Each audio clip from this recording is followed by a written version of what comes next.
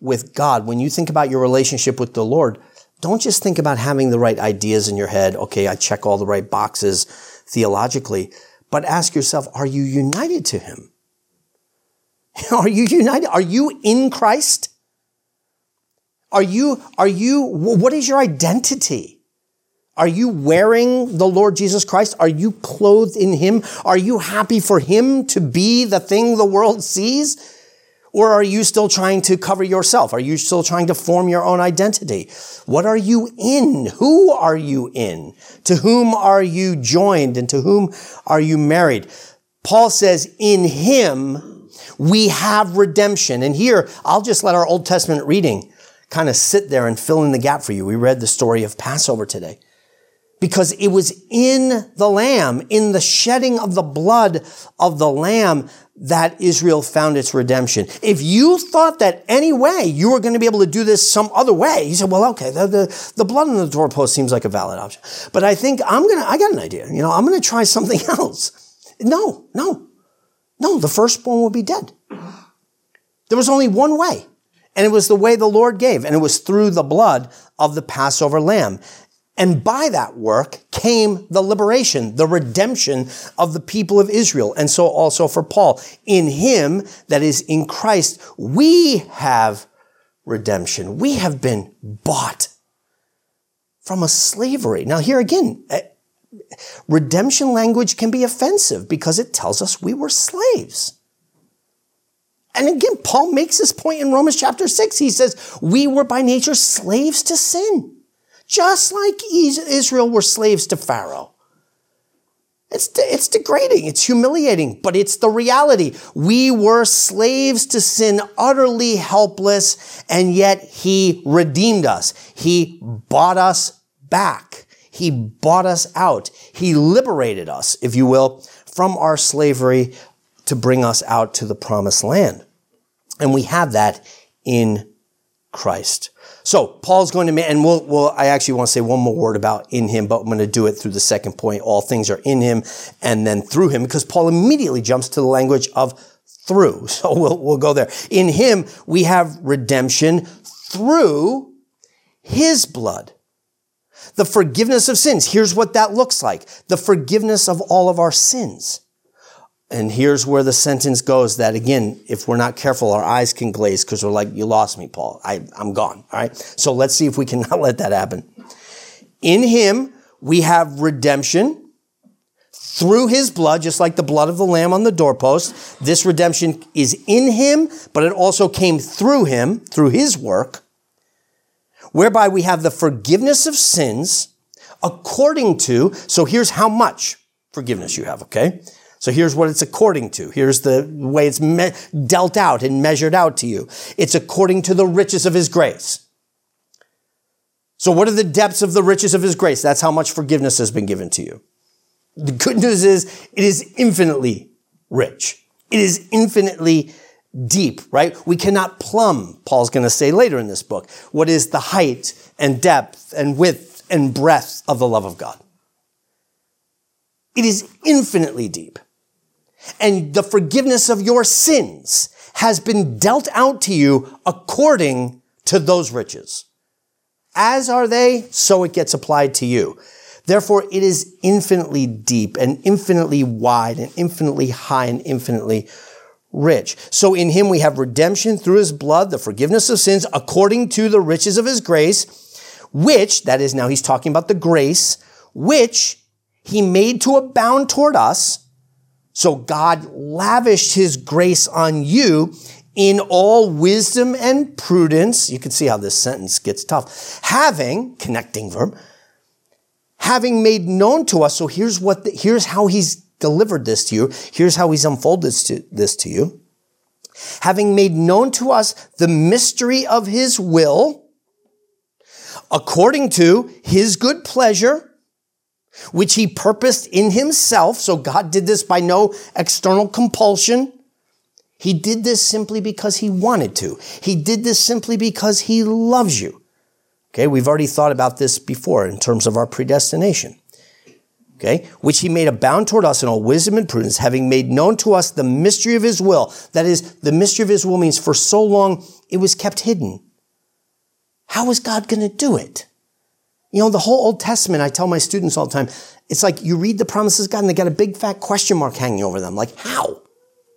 How are you going to do this? How do you ever bring sinners into, you know, like, again, you're fire and we're gasoline. Like, how do we ever hug? How do we ever come into your presence? Like, you keep saying it's going to happen, but I'm not doubting it. It's got a big question mark, like how? And that's the thing. The mystery of this will is now being revealed to us. Having made known to us the mystery of his will, according to his good pleasure. This is how he wanted to reveal it. This is how he wanted to do it, which he purposed in himself, that, verse 10, in the dispensation, the minute we hear that word, then it's like, okay, I don't know what he's talking about. That in the dispensation of the fullness of the times, it just means in the fullness of the times. In the dispensation just means at the point of, the age of, the fullness of the times. Now see here, I should put you to the test. Because that phrase, fullness of time, is a phrase that we did consider not long ago, okay? We thought about Galatians 4:4 on that first Sunday after Christmas. I know you all would have passed. You would have passed with flying colors. I would have said, when did we hear this phrase before? Hopefully we all would have said Galatians 4:4, because I actually charged you in that sermon to memorize that verse. So we'll see. By the looks on your faces, you're all looking down. It's good we're not quizzing, okay? Because everybody's like, yeah. See, now in class, I'd call on somebody, and I'm not going to do that here. Embarrass you.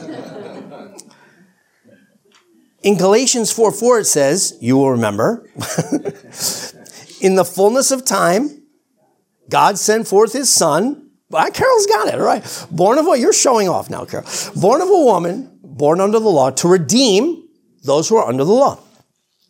And Paul is saying something similar here. Okay, here was the mystery that God kept hidden, but in the dispensation, in the era of the fullness of the times. But he doesn't go on exactly the way he does in Galatians, that in the dispensation of the fullness of times, he might gather in one all things in Christ, both which are in heaven and which are on earth in him. Now, it's interesting. I'll just note, we won't go deep in this. We could talk more about this in Sunday school.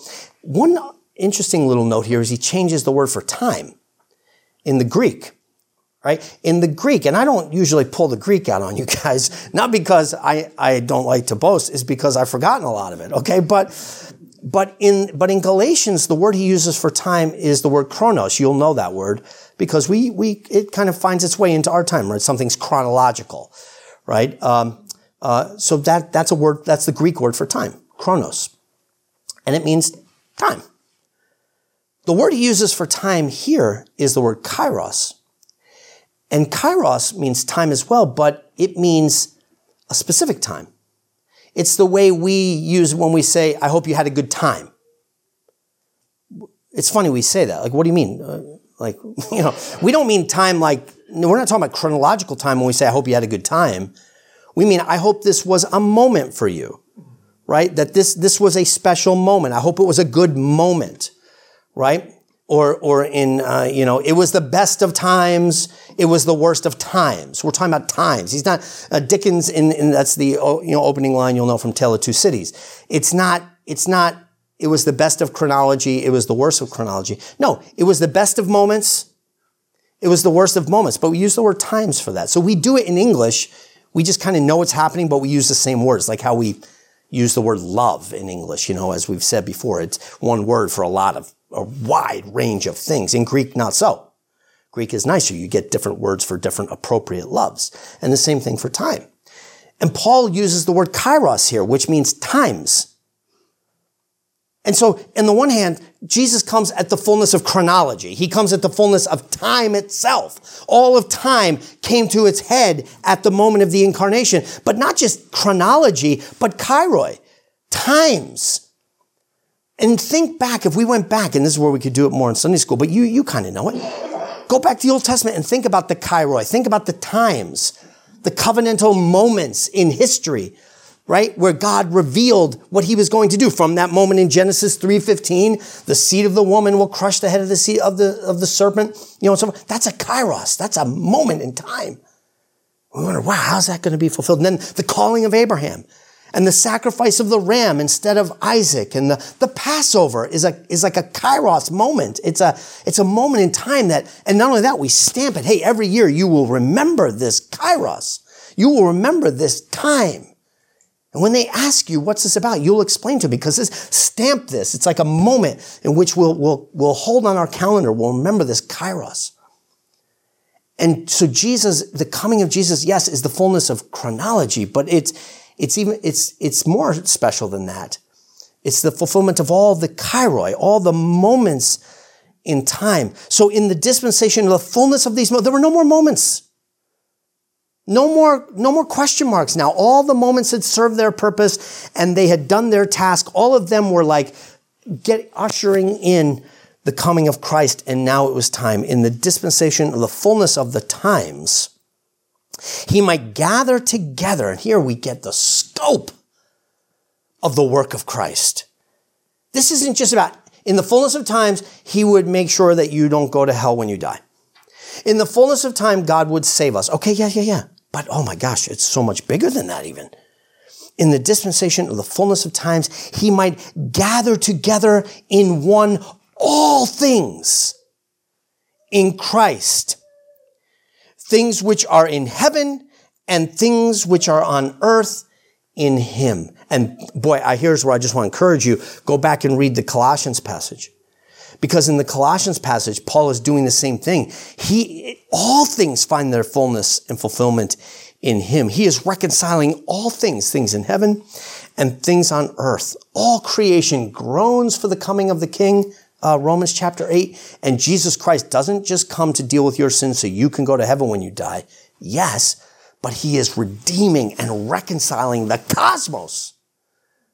Right? Everything is being brought back together. Sin is being undone, and all of its effects, all of its dividing effects, all of its corrupting effects are being redeemed and brought back together and united in him. It's worth, again, just contemplating the scope, the cosmic scope of the work of the Lord Jesus Christ. That he might gather together in one all things in Christ, again the phrase, in Christ, both which are in heaven and which are on earth in him. And then right back to it in verse 11. In him we have also obtained an inheritance, being predestined according to the purpose of him who works all things according to the counsel of his will. So again, the predestining love of the Father is in and through Christ. What were you predestined to? To be united to Christ, that in Christ you might have all things. So this beautiful middle portion, the large extent of this sentence, tells us that all we have, all these spiritual blessings are in Christ, all of them are through Christ, and then finally in verse 12, all of it is to Christ. And that's why I say our theology must begin and end with praise. You were saved to be something. You were saved to do something. We've already been told in this text, last week's text, you were saved and predestined to be holy and blameless. Paul says in Romans 8, you were predestined to be conformed to the image of Christ. You weren't just predestined, called, chosen, not to go to hell. You weren't just saved from something. You were saved to something. You were saved to be something, holy and blameless, united to Jesus Christ. And here we get it in verse 12 in a purpose statement that Paul, this verse, remember there's no verses in this. This is just a sentence that's running here. So just going back to verse 11, in him we obtained an inheritance, being predestined according to the purpose of him who works all things according to the counsel of his will, that, okay, so now here's Paul telling us why, okay, that's what that means, that we who first trusted in Christ should be to the praise of his glory. Should be what? Just be. That you should be to the glory of the Lord Jesus Christ. That is why you have been redeemed. That is why you have been predestined. That is why you have been given this inheritance, so that you and I might be to the praise of his glory. Our theology begins with praise, and it must lead us to praise. And if not, then I think it was C.S. Lewis who says, then we just become more clever devils. We just become more demonic. Even the demons know this and shudder, James says. We don't want to be that. This praise, this redemption of Christ and the knowledge of it, this high, clean mountain air of high theology is meant to drive you to something. It's meant to warm you to praise. It's so that you might be to the praise of his glory. So there's a good challenge for us. Are we being that? Is that when we look at our lives, we've already thought, what's my identity? But now, what do I be for? What am I doing with my life?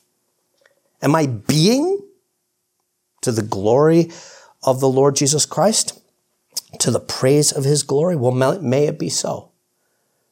Because all things, as Paul says, as John says in the beginning of his gospel, all things are from him, all things are through him, and all things are to him. And so may we give praise to the Lord Jesus Christ, for it is in him alone, by the will of the Father, that we have every gift of the Spirit. Let's pray. Heavenly Father, we thank you for your predestining love. Before we knew you, you knew us. Before we loved you, you loved us. And by your mysterious will, you have chosen us that we might be your children. And Father, we know that you have called us to be holy and without blame. You have called us to be to the praise of the glory of the Lord Jesus Christ. And so we pray that you would warm our hearts to praise. May we never ever be the frozen chosen. May we never be those who are thankful for what you've given us so that we can be on our merry way and do what we wanted to do all along anyway. Instead, Father, may we learn what it means to be to the praise of the glory of Christ. Keep us faithful, we pray. And we ask this all in Jesus' name. Amen.